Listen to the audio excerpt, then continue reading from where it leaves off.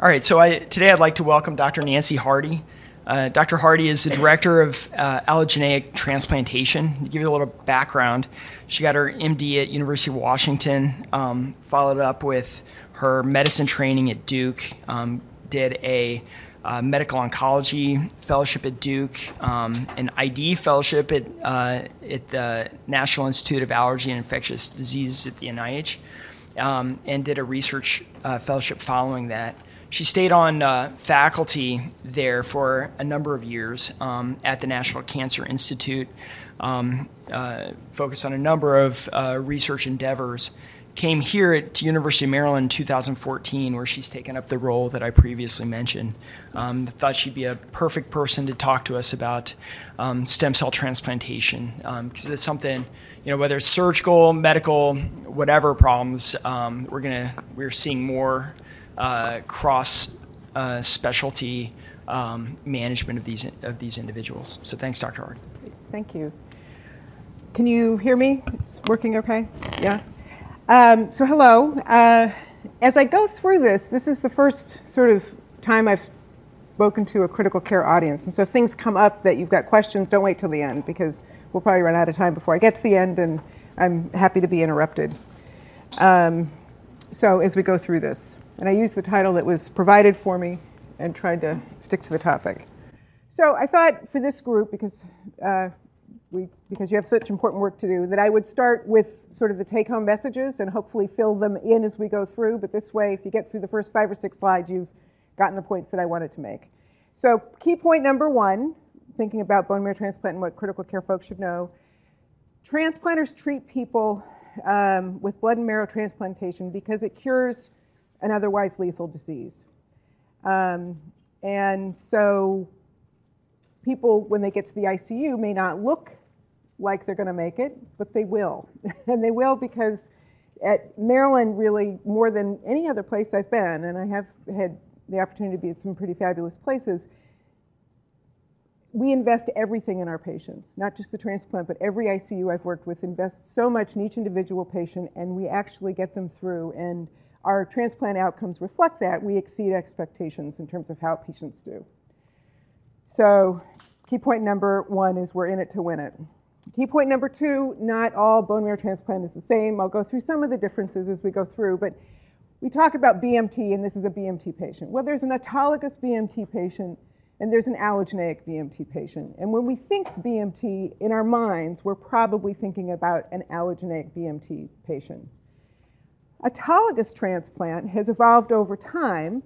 When I started in practice, it really was a pretty heavy-duty, high mortality procedure. Something like between 10 and 15% of people would not make it out of the hospital going in for an autologous transplant.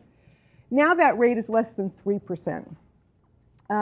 It's high-dose chemotherapy, but we've harvested the patient's peripheral blood stem cells beforehand. And so that their recovery after transplant with high-dose therapy is often faster than it would be with conventional chemotherapy. In contrast, allotransplant is really immunotherapy, and we're going after the graft versus leukemia effect that's mediated by the transplanted immune system. And sometimes it's marrow replacement for a bone marrow failure disorder that's not malignant. So currently, autologous stem cell transplant has a mortality rate overall of less than 3%. Going back over the more than 1,000 transplants that have been done here, that number is less than 1%.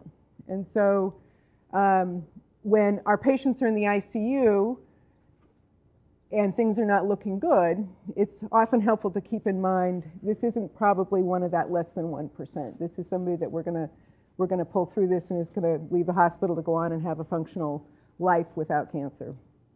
In contrast, allogeneic transplant has a 20 to 40% transplant-related mortality. It's usually not in the hospital that first time, but sometime in the first year or two, 20 to 40% of patients that undergo allogeneic transplant will succumb from something that's transplant-related. So we'll get into some of those details, but they really are a very challenging patient population. So let's see. Am I going the right way? Yeah. Key point number 3, Never underestimate the potential for a transplant patient to deteriorate quickly. So this is kind of in the context of when you get the call from the BMT unit saying, we got somebody that's sick, can you come take a look? So the first thing that is not on here is that we're very sort of control freaks, and we don't call you probably soon enough. And so number one is we wouldn't have called if this patient wasn't really about to go downhill. Number two is we have done everything possible to make it the odds stacked up against the patient getting through whatever it is that they're facing. They've got a line in, we've given high-dose chemotherapy that's damaged their skin, that's damaged their GI tract from stem to stern. They're neutropenic, they don't have any lymphocytes. So when they start to look bad, it could be anything, or in the case of our patients, usually more than one thing. And so when thinking about sort of bed management, I've got 2 beds and I've got 3 people on hold, we put the plea out there that we probably don't call soon enough. So key point number 4 is to be aggressive. And so my friend and colleague from the NIH who does all the NCI transplants says, you never regret doing a procedure or getting a study. And I would say in our patients that's true. And you're always reluctant. Their platelets are low, they're fragile, it might sit them back a little bit. You never regret the information that you gain from doing an aggressive diagnostic procedure. And number 5, the timing of complications really does influence what the differential diagnosis is and what the initial management is. And it took me 20 years to sort of get a feel for it. So it's not something that anyone's going to know other than to know, wait, transplant different in the first month than any other point. We need to make sure that we're actively engaging the transplant team to figure out how we're going to manage this. So early on, before they engraft, it's usually drug toxicity or infection, sometimes bleeding.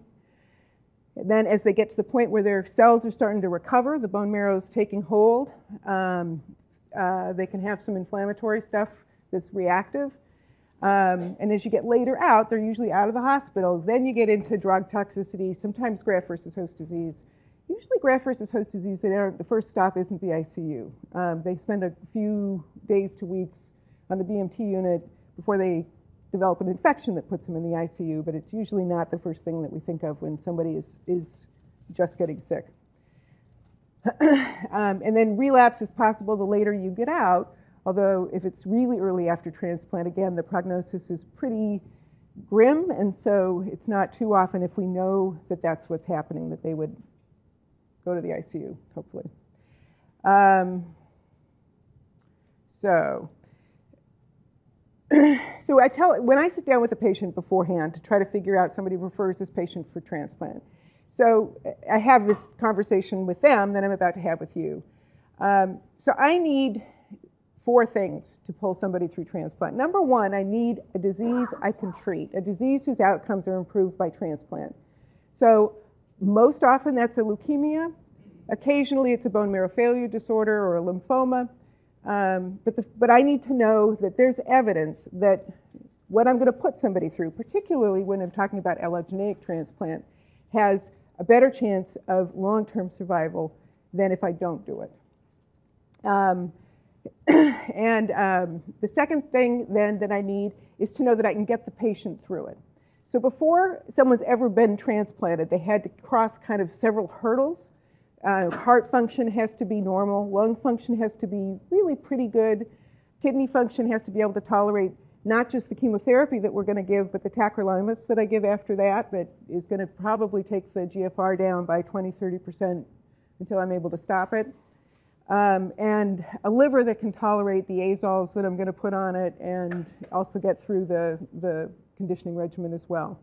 So they've had extensive testing to make sure they are not perfect. Many of them have gone through a year or more of intensive therapy to even get to my clinic. But I have to feel like I can knock any organ down by 20 or 30% and they can still walk away feeling like it was worth it. And the other thing I'll say is that if you transplant, we are transplanting older and older patients. The oldest one ever is probably mid-80s. But here at the University of Maryland, the oldest one that I've transplanted is 76 with acute leukemia that was chemo-refractory, and he's doing great. It was a hard first year, but he's doing great. But if somebody comes in and we have this whole long conversation, and then I have them start signing forms, and all of our forms now have code status on it with the MOLST, right?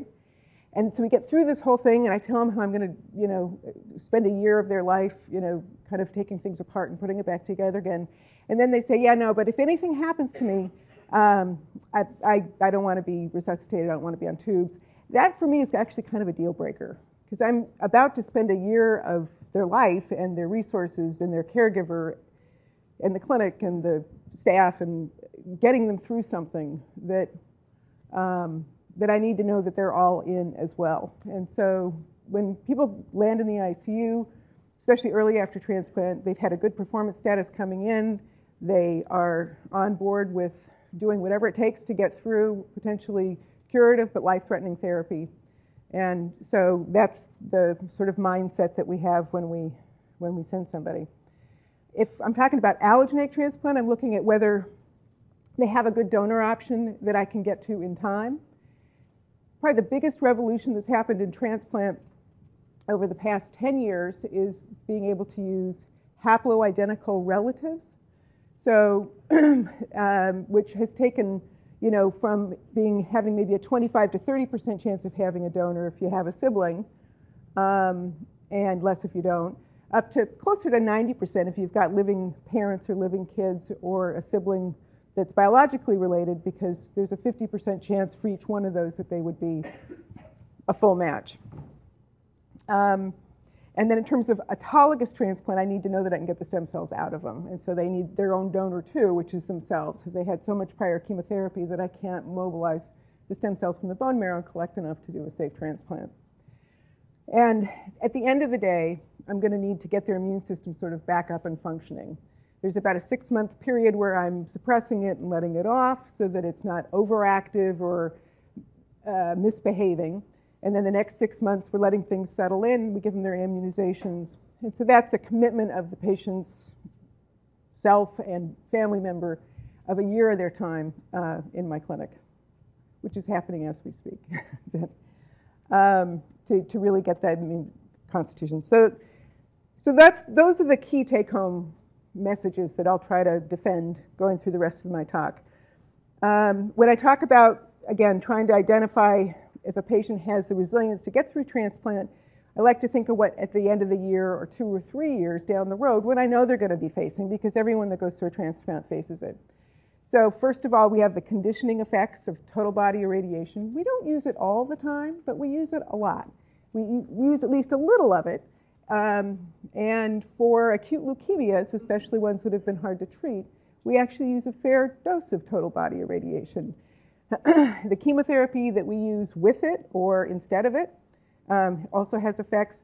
Damaging tissues that have low repair or slow repair potential.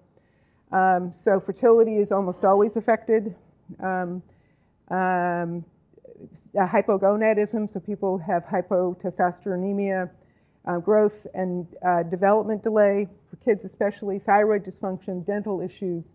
Those are things that we just know going in, and we actually start looking for them about 6 months out after the transplant.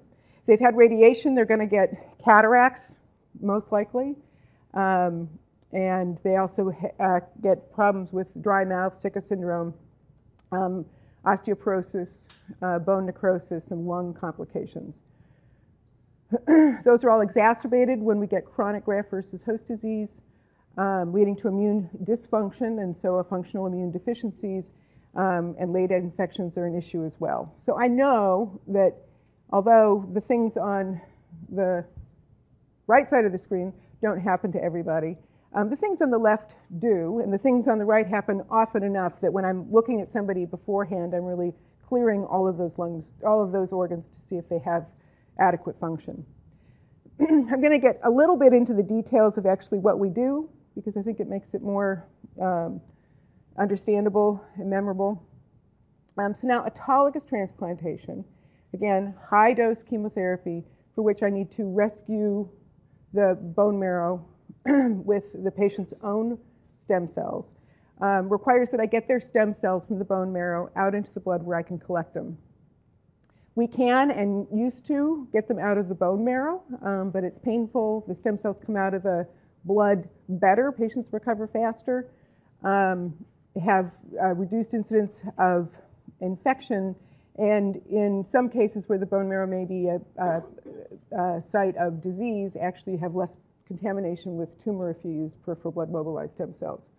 So mobilization in patients with cancer, we'll often use chemotherapy and collect on recovery from that, because chemotherapy has, not all, but most chemotherapy has an ability to generate stem cell renewal and turnover. We also use Neupogen, which doesn't increase stem cell turnover, but it does disrupt their niche, if you will, and so they are mobilized into the peripheral blood. And these days we can also use plerixafor, which is a CXCR4 antagonist, and that, again, on a temporary basis, disrupts the stem cell niche and allows them to circulate in the peripheral blood in numbers that then I can collect and put in the freezer. So we collect them, we store them with DMSO, which patients then get at the end, and it's got its own set of side effects that I'll touch on a bit later. They're stored in liquid nitrogen, so we don't have to plug anything in other than the alarm system that we use to make sure that everything's functioning properly. We always have a backup freezer because we're going to give a dose of chemotherapy or multiple chemotherapy drugs that we know will ablate the bone marrow.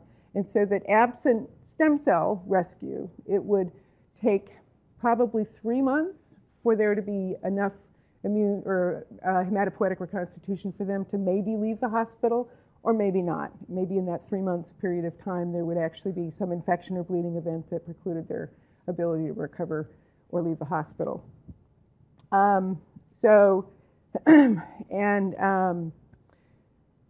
24 hours or so after they get their chemotherapy, we let it all clear out. We infuse the cells. And when frozen cells go in, it really is quite predictable when they should come back out. Within about 24 hours, they've homed to the bone marrow. They're there. You can't see them anymore. They're gone. Any neutrophils or red cells that were in the product didn't survive the freezing, so they don't help us at all after we infuse them. And it really is pretty predictably 9 days that we should start to see the white count go from 0 or less than 0.1, whatever that is, to 0.2, which is actually a huge difference, and you know what's happening. So by day 9, if I don't see it, because one of my jobs is to oversee that, I get a little nervous, and I hope I've stored some extra cells. Not because I don't think they're ever going to recover, but if they're not coming up by day 9, I think, where are they? It's that predictable that the dose that we've given, when they are thawed and infused into the patient, it should be by day 9 that I see it. Now, it's usually not till day 11 or 12 that they get to the point where they can actually protect people. For white blood cells, neutrophils. Day 13 to 14 for platelets. But it's amazing how predictable it is. And so when it doesn't happen on time, I start to wonder what happened. And things can happen. And if I can or will do anything about it.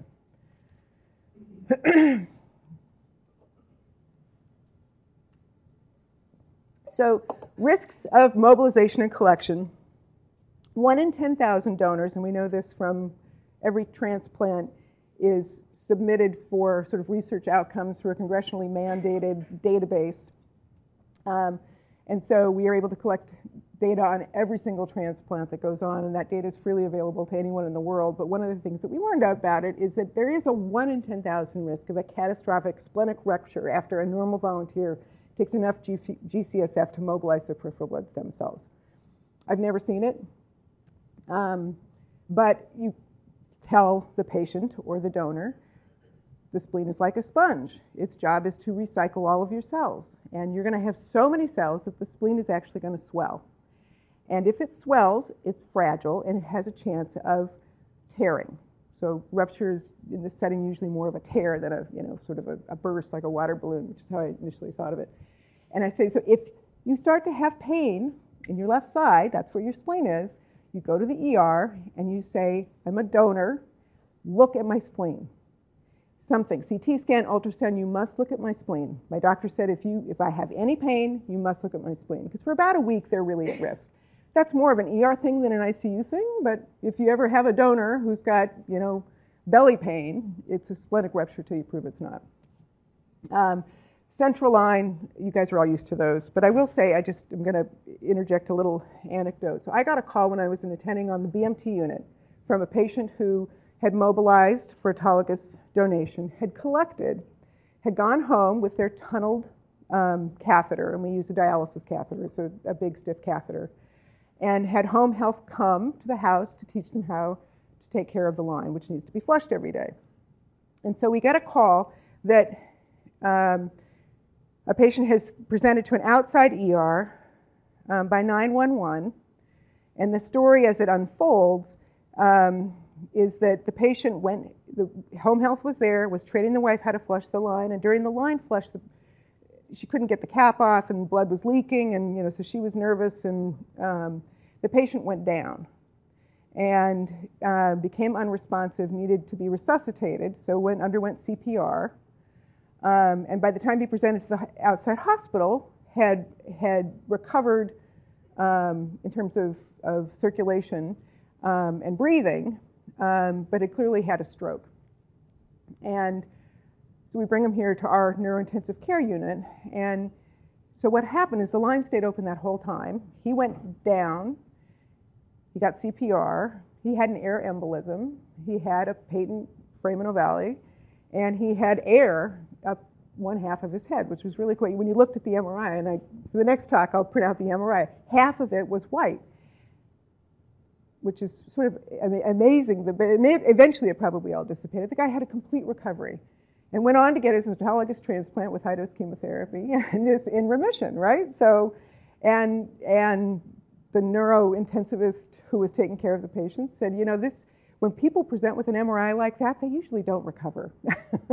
And so this was sort of her first recovery. He recovered in days, actually. It was really quite amazing how quickly he recovered. So central lines can cause problems. Citrate reactions, everybody gets some citrate reaction. So right before I handed my pager off to somebody before I started speaking today, because I've got someone collecting, and the message was, and if somebody calls from apheresis, someone needs to go see this patient. So citrate is the anticoagulant I use, and I use it because it is metabolized by the liver really quickly. So if I get into any trouble with bleeding in my thrombocytopenic patients, I can turn it off, turn it down, whatever, and it's gone in a few minutes. It's unlike heparin, which hangs around for a while, so it's easy to use that way. But it causes hypocalcemia. Okay, that's the mechanism of action. I need that in my apheresis machine. I don't really need that in the patient. But the patient feels it, so I actually have an infusion of electrolytes that I'm co-infusing at the same time. And they're supposed to tell us if they have any numbness, if they feel like their face is vibrating, there are sort of unusual sort of reactions that they'll tell us about. And where you can get in trouble is with a related donor who really, really wants their brother to get this product. And they're afraid that if they tell you that there's a problem, you're going to stop. And they're small. They're usually smaller than the donor, so it's a female into a male, and it's a petite female. And the very most likely is, and they don't speak English very well. And they don't tell you when their lips are vibrating, or when they're feeling tingly, or until they're crying because everything's like gone to hell, and they've got this sense of doom, and all of their muscles are twitching, and they have tetany.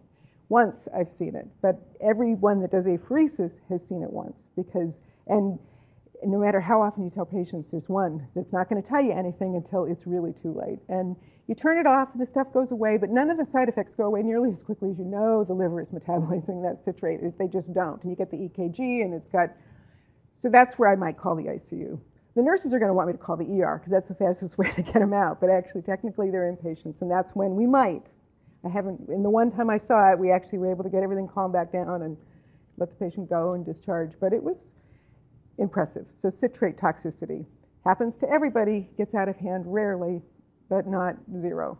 The other reaction that I didn't put on the list is HIT. So when I was at the NIH, we were transplanting older and older patients. And we had a 79-year-old whose sister was 84 and developed HIT, actually thrombocytopenia with a thromboembolic phenomenon, after the low dose of heparin that they used. And that's when they started not using heparin, but only using citrate. And when I came here, that's what I do here as well. So other problems shouldn't be too much of an issue, except for maybe in kids. But you've got a big can of Coke out of their body and in the apheresis machine, which you can replace at least the volume part of it with some extra fluids. Once I got into trouble so these things are fairly well automated. The patient comes in, they get on the machine, I go see them, everything's fine, but this patient with amyloid. So amyloid's one of those things that never underestimate it. So patient with cardiac amyloid had signed all the consents. He wasn't my individual patient. But he could not tolerate this volume shift. And I saw him, how do you feel? I feel crappy. I always feel crappy. I feel as crappy as I usually feel. I said, okay. And his blood pressure went down. It responded to fluids. Everything was fine. And then he was gone. He responded to resuscitation, went to the ICU, coded again, and was gone. So it's the only time I've ever seen it, but I've come to respect this. I mean, when the nurse calls me now and says the blood pressure's down a little bit, it's no longer I'll give him a fluid bolus, I'm sure it'll be fine. It's in the back of my head is, what's the diagnosis? It doesn't happen very often, but amyloid is something that, the proteins infiltrate all of the organs. None of them respond the way they're supposed to. They don't respond. They get arrhythmias that you can't do anything about because all of the conduction system has been displaced by proteins. So we had one death on a collection. And the other thing that can happen, and I've not seen either, is that the tubing, just like with the dialysis circuits, that every once in a while you get somebody that's allergic to the tubing, to the plastic in the tubing, and there's not much you can do besides stop the procedure and give them steroids. So risks of a high-dose chemotherapy, I think people have probably seen, but people get aplasia on purpose. We're doing a bone marrow transplant, so we ablate the bone marrow. And during that period of time, they don't have neutrophils. They don't make platelets. They don't make red cells. So we transfuse them enough red cells to keep them alive and keep all their organs oxygenated. We give enough platelets to keep them from bleeding, which is sometimes more than the blood bank wants us to give because they've had TBI and they're oozing. So we try to sort of negotiate that platelet shortage versus aplasia that I caused. Organ failure, most commonly renal and lung, direct hits from either chemotherapy or radiation. And again, some of that is reversible. At 6 months we measure, or 3 months we measure lung function in everybody, and you see everybody's has declined somewhat. Some people by a year it's all back up to normal again, but it really does have a measurable impact on organ function. Let's see. Risks of reinfusion I'll mention, because we could call you with this one. So DMSO, dimethyl sulfo oxide, I think. Anyway, DMSO is the preservative that we use to keep the cells alive in the freezer. It stabilizes or actually permeabilizes the membranes, prevents crystals from forming so that then when the cells are thawed, they're not toxic. We don't wash it off because from the minute we bring the water bath to the bedside, we bring a tank of liquid nitrogen to the bedside, and when everything is ready and we've identified the products and checked off that this really is the transplant that's meant for them, we put it in a 37-degree water bath and then we hang it. So it's actually still chilly when we hang it, but we've munched up all the ice crystals. We get it in there because the cells are never happy out and thawed for even a minute. So that's how fast they get reinfused, and I reinfuse as fast as they'll tolerate. DMSO, there's some genetic variable that I don't know what it is. Patients either smell garlic, or they smell cream corn, or they can't smell it at all. And I'm luckily in the last category because when you infuse them, you can. And then the patient actually kind of smells that way for a day or two, so I'm told anyway. So that no one really likes that smell going into their body. So it's unpleasant, it's sort of dysphoric. Most of them will have flushing reactions. Occasionally people will become tachycardic, they'll drop their SATs. We get through all of that. We pre-med with steroids, usually we give Benadryl. But occasionally someone will have a true allergy and anaphylaxis. The incidence of death with stem cell reinfusion is very low. It's well below 1%. but it happens. It's probably in the 1 to 4 or 500 because although I've never seen it, a lot of my colleagues have seen a death during infusion. So risks. So we've got the patient condition. They got chemotherapy, radiation. They got their stem cells. We're waiting. Day 9, finally, here they come. They're coming. And there's no competition for those cells. And so you're giving Neupogen, and the cells are cycling, and maybe you've got a little infection, and then they start going nuts. And they grow in very quickly. So instead of going kind of doubling to 0.2, 0.4, 0.8, they went from 0.2 to 4 overnight. And those patients get into trouble with engraftment syndrome. So engraftment syndrome, when we measure patients' stats every day on rounds, and we do it ourselves, and every day we get used to it. Okay, this patient, they live at 99, or 100, one of the two. And they live at 99, they live at 99, and the cells are coming in today, and today they're 95. You're like, okay, no one's called you about it because their stats are still 95. In 2 hours, that patient's stats might be 84 on oxygen, and in another hour and a half, they're intubated. It can, when it happens, engraftment syndrome can happen very quickly, and it's a, let's get steroids in and get them to the ICU so that it's, in addition to what it is a third space phenomenon, and it happens quickly, and it's a cytokine-mediated event. And the third space, the other thing that happens over hours is that, you know, their intravascular volume goes way down, their creatinine goes up, you know, they're hypoxic, and it's all non-cardiogenic pulmonary edema.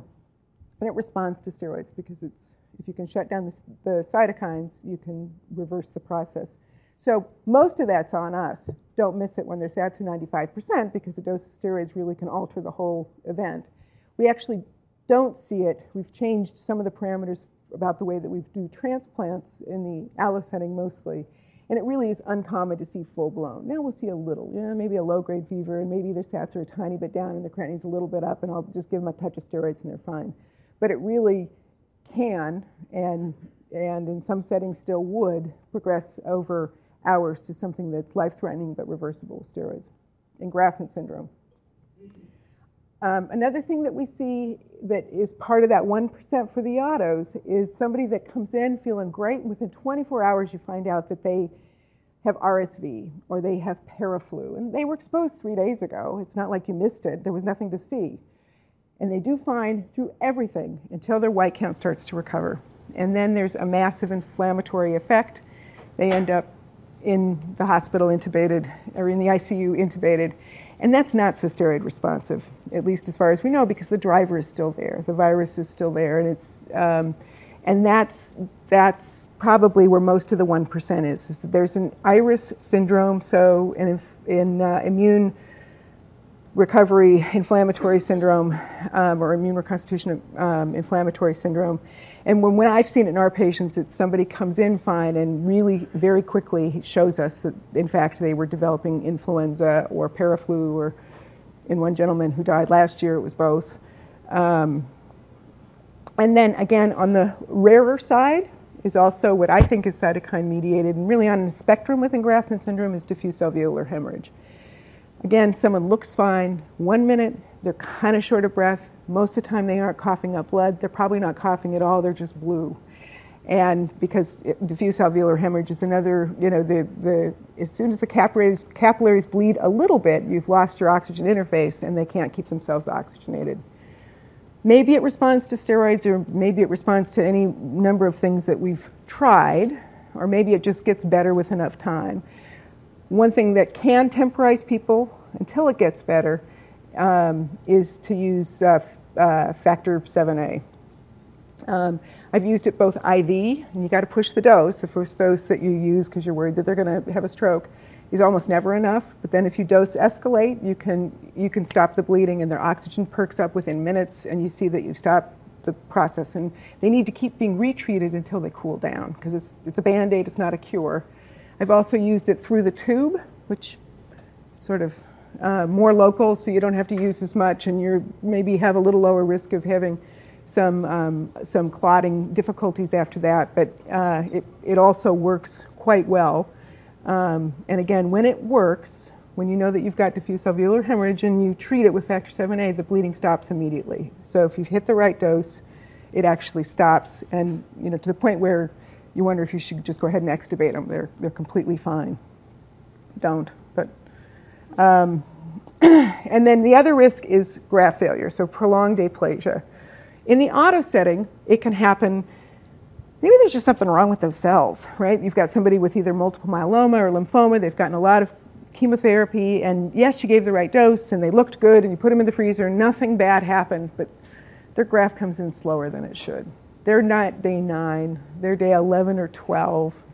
You're biting your nails, should I give them some more cells? They start to perk up, so you watch, and then they get better really slowly.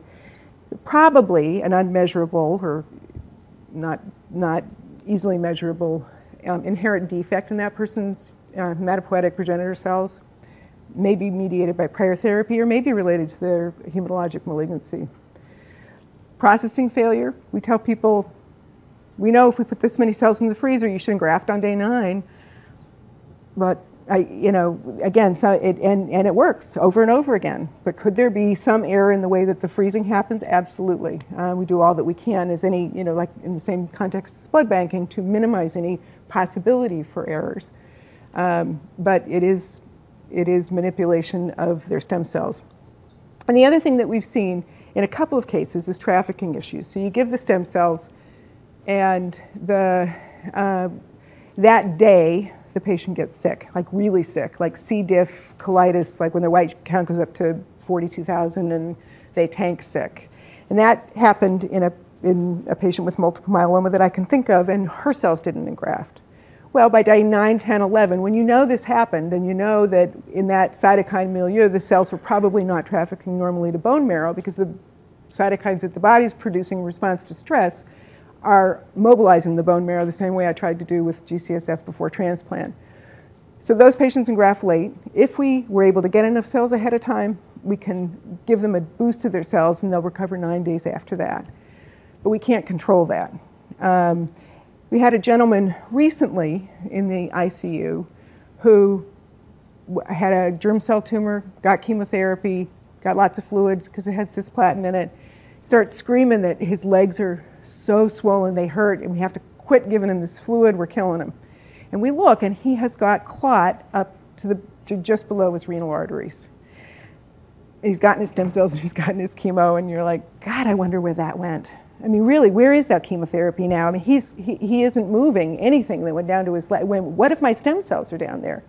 And he did. He engrafted late. I have no idea biologically what happened, but he got a boost of stem cells and then engrafted 9 days later. So it may have been cytokine, I don't know what, but sometimes host factors, patient factors that are really beyond our control influence the way the cells migrate. And so we tell people that yes, there is a chance that we'll do everything right, you'll do everything right, everything will be perfect, and the cells won't engraft. And in which case, we're looking at 3 or 4 months before you create enough cells on your own. And it's happened here, and I have to say, they're not part of the 1%. Usually the patients recover and leave the hospital, which is sort of, again, testimony to the care. So after autologous transplant, 70% of patients that die from the disease for which they were transplanted. So relapse remains the #1 cause of why transplant doesn't work. The next is infection for 20%. 7% will have, that's not what that says, is it? So here it looks like it's 7% infection and 20% other. I think those are actually reversed. Rarely we'll see second malignancies that happen as a result of the chemotherapy. Those are usually myeloid neoplasms and organ failure accounting for 2%. Again, kidney, liver with sinusoidal obstruction, VOD, veno-occlusive disease of the liver, as a result of high-dose chemotherapy. Renal failure, although reversible, can compound it as well.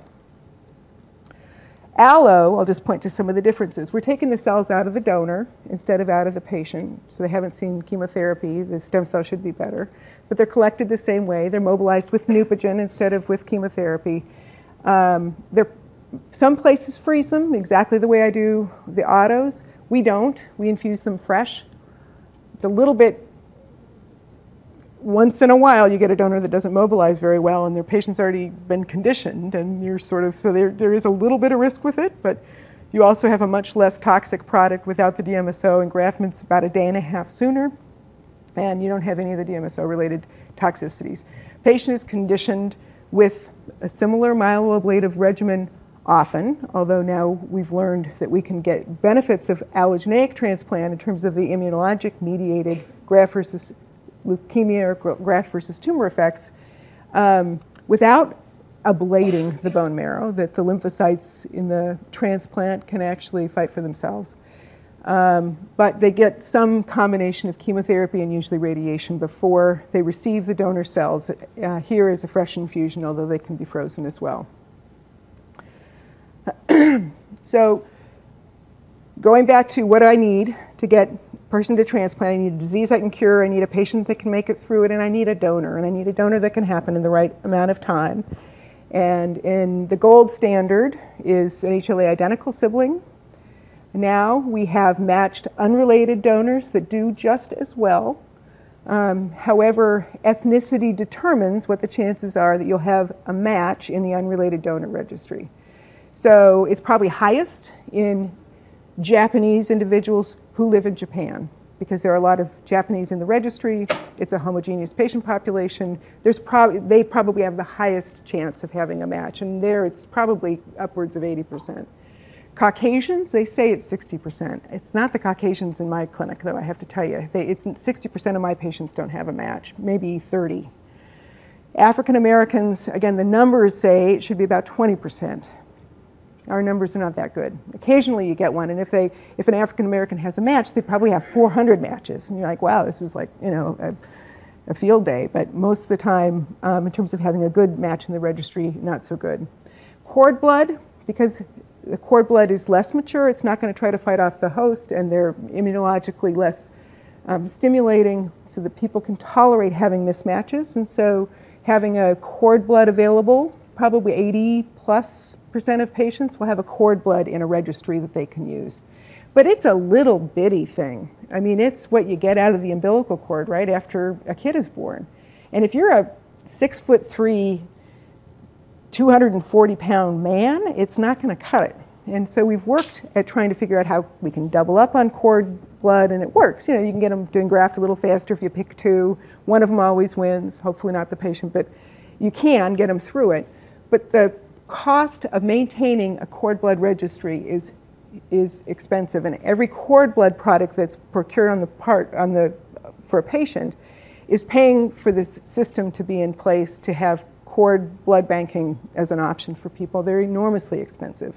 So cord blood is a good option for kids, for little kids, because they can graft off of a single cord. By the time you get into doing double cords for a large adult, it's expensive and it's a little dicey in terms of whether they'll recover quickly enough.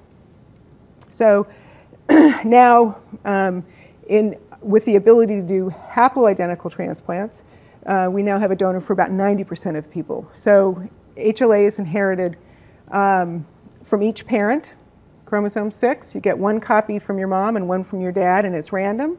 And so each sibling, you got two with the same parents, also not something you can count on, but if you have the same parents, you get one from each person randomly. So 25% of the time, one should get the same copy from parent to child.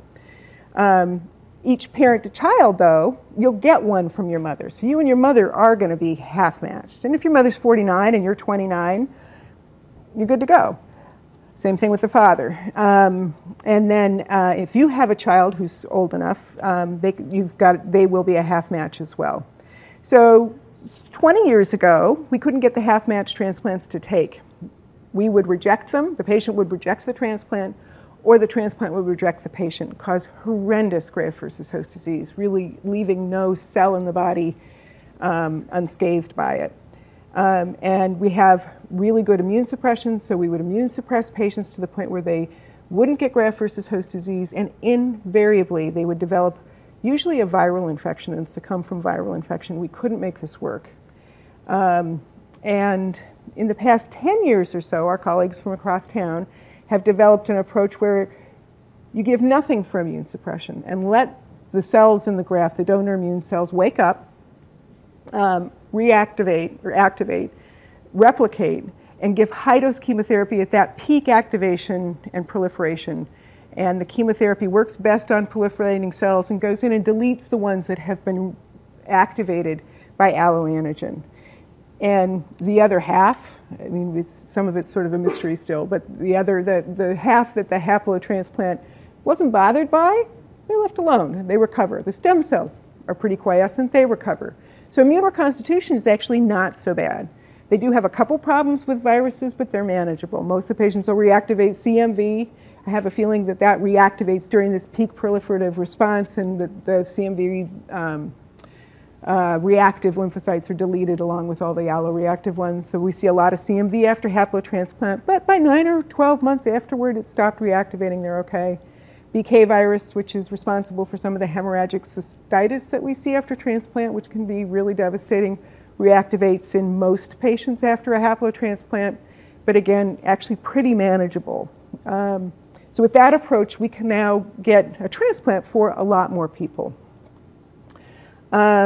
We can't get it for everybody, either because they didn't really have the same parents and they aren't really, there's not a haplo match, or the donors are sick, or that my child is too small, or I have antibodies to my child from pregnancy and childbirth. Those are things that make transplant, even with a haplo match, potentially not feasible. So unrelated, so these are the donor options that we have. Unrelated, the outcomes now are about as good as they are with matched sibling, which is the gold standard. With either unrelated, matched, or matched related, we have the option of using donor lymphocytes. So if the patient starts to relapse or tries to reject the transplant, we can boost the donor immune system with a donor lymphocyte infusion. Cord blood, they're available and they can tolerate mismatch. The problem with it is they're pricey and they're little. We talked about those. And there's no DLI. So they start to reject, they reject. You request another cord for $70,000. And you don't get much in the way of graft versus host disease. It's on par with a well-matched sibling. And haplo, we talked about, it's faster. Anytime you get a related donor, it's going to be faster than having to go through a registry. So you have somebody who you might have a month window to get a transplant in. Getting some related donor is usually what you need to do it in a time frame that's feasible for them. So the same reactions in an allo donor that we have. And I already talked about that, sorry. Okay. Adverse events among unrelated donors happen. None of these should land someone in the ICU with the exception of splenic rupture or anaphylaxis or HIT, none of which were observed in these unrelated donors, and probably in the setting of a related donor where you're a little looser on who is accepted, because you can be. If a donor accepts more risk for a family member than you could ever ask an unrelated anonymous donor to accept. So some of the risks with related donors are probably either more frequent or more severe because of comorbidities.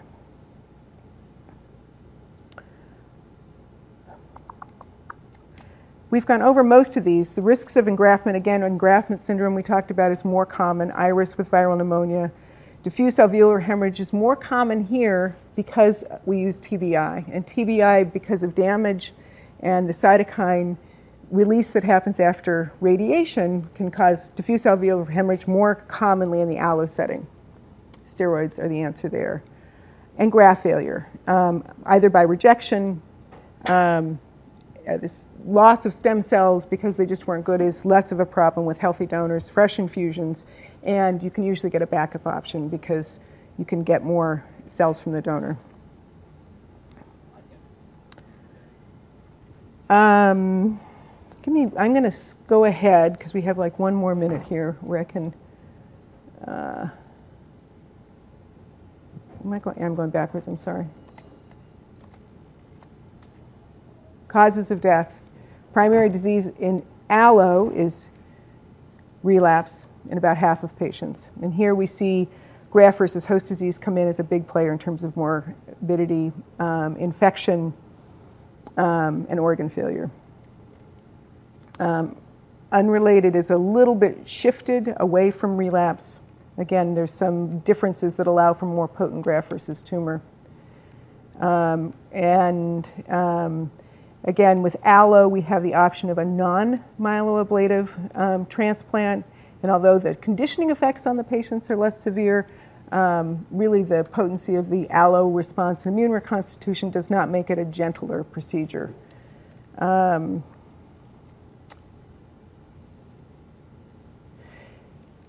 So indications for transplant in the United States, mostly AML and MDS. For allogeneic transplant, mostly myeloma, although a lot of non-Hodgkin's and Hodgkin's lymphoma for autologous transplants.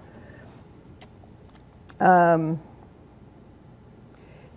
then I'll just end by, in the United States, I'll point out the annual number of transplant recipients is rising in the green, the allo.